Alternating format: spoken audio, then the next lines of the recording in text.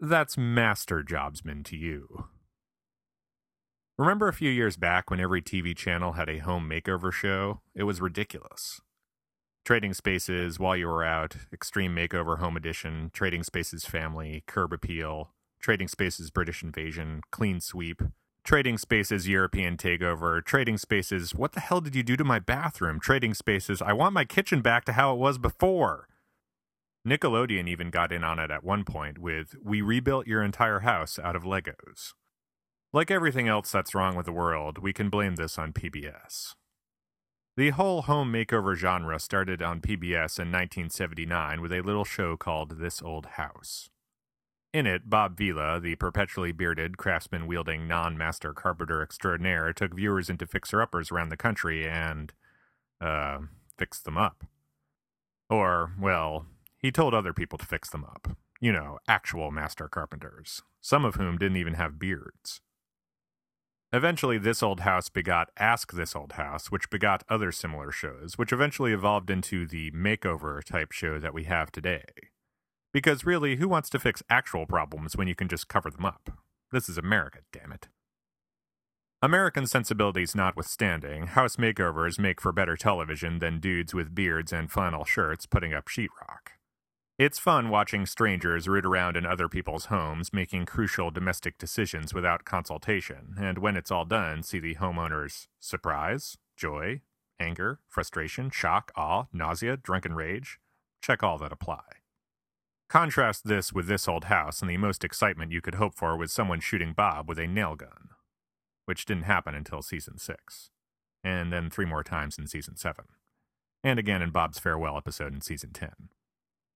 And a few more times during a variety of PBS fund drives over the years. Oh, and that Craftsman commercial blooper reel on YouTube. The whole home makeover genre came to a grinding halt in 2008, though, when the housing market took one in the gonads. Most Americans couldn't afford their homes at that point, let alone making them look nice. But television marches ever forward, and something had to fill the void. The void in the schedule, I mean. The cultural void was always there. Enter the real estate reality show. Remember all those houses we made all pretty like? Let's sell those sons of bitches. House hunters, $1 million listing, property virgins, sell this house, fix this kitchen, flip this house, flip that house, flipping out, flipping Vegas, flipping Boston, selling LA, selling New York. The list goes on. I didn't even have to make any of those shows up. They're all real. Yes, even Property Virgins. That one is about awkward teenage boys buying and selling real estate in suburban Milwaukee and using the profits to buy magic cards. All of these shows involve real estate agents preying on the shitty economy, trying to turn a buck. I find this interesting. I always thought in times of economic turmoil, people look to entertainment for escapism. But apparently we're masochists. When the economy was good, we wanted escapism. We wanted to see houses made into mansions. Now that the economy sucks, though, we want to see the scumbags who profit over everyone else's losses come out ahead? What is wrong with us? Point is, I want the good old days back.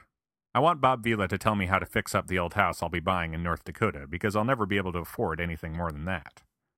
Although once HGTV spins off Property Virgins North Dakota edition, I won't even be able to afford that.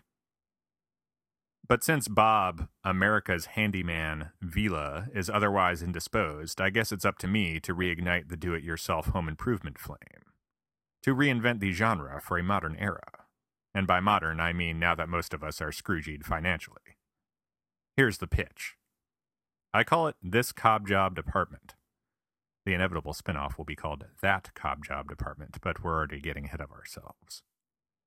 The idea is that I try to fix things around my apartment on my own so I don't have to ask my landlords, because the moment they feel like they're putting more money into the apartment, they'll want to raise the rent, which they haven't done since I moved in 3 years ago. Based on actual events. And a novel by Sapphire. The first episode is about me trying to fix my toilet flusher. The handle broke the other night. Sure, I could ask them to buy a replacement handle and hire a plumber, but that might remind them that this apartment is way undervalued for the neighborhood. Not in this economy! That is my character's catchphrase in the show. My character is really obnoxious. So, for the next half hour, we look around my apartment for things to use to repair the toilet flusher. I consult with a variety of experts, ranging from my downstairs neighbor to the mailman to the delivery guy. Just kidding. Nobody can afford delivery. Not in this economy. God, I hate myself. After several failed attempts with twist ties and duct tape, I wind up cobbing together something with a rubber band and a paperclip, and the toilet flushes once more. Toilet fixed, and the landlords are none the wiser. Econo-mighty. Secondary catchphrases still subject to change. At the end of the episode, we'll tease next week's project, figuring out what the deal is with that weird lumpy bit that's on the ceiling in the living room. Richard Dean Anderson guest stars. So that's the pitch, this cob job department. I think it's what America needs to balance out the dearth of quality home improvement television programming on the air right now. Well, what do you think, PBS? What's that? This old house is still in the air? Seriously? Econo!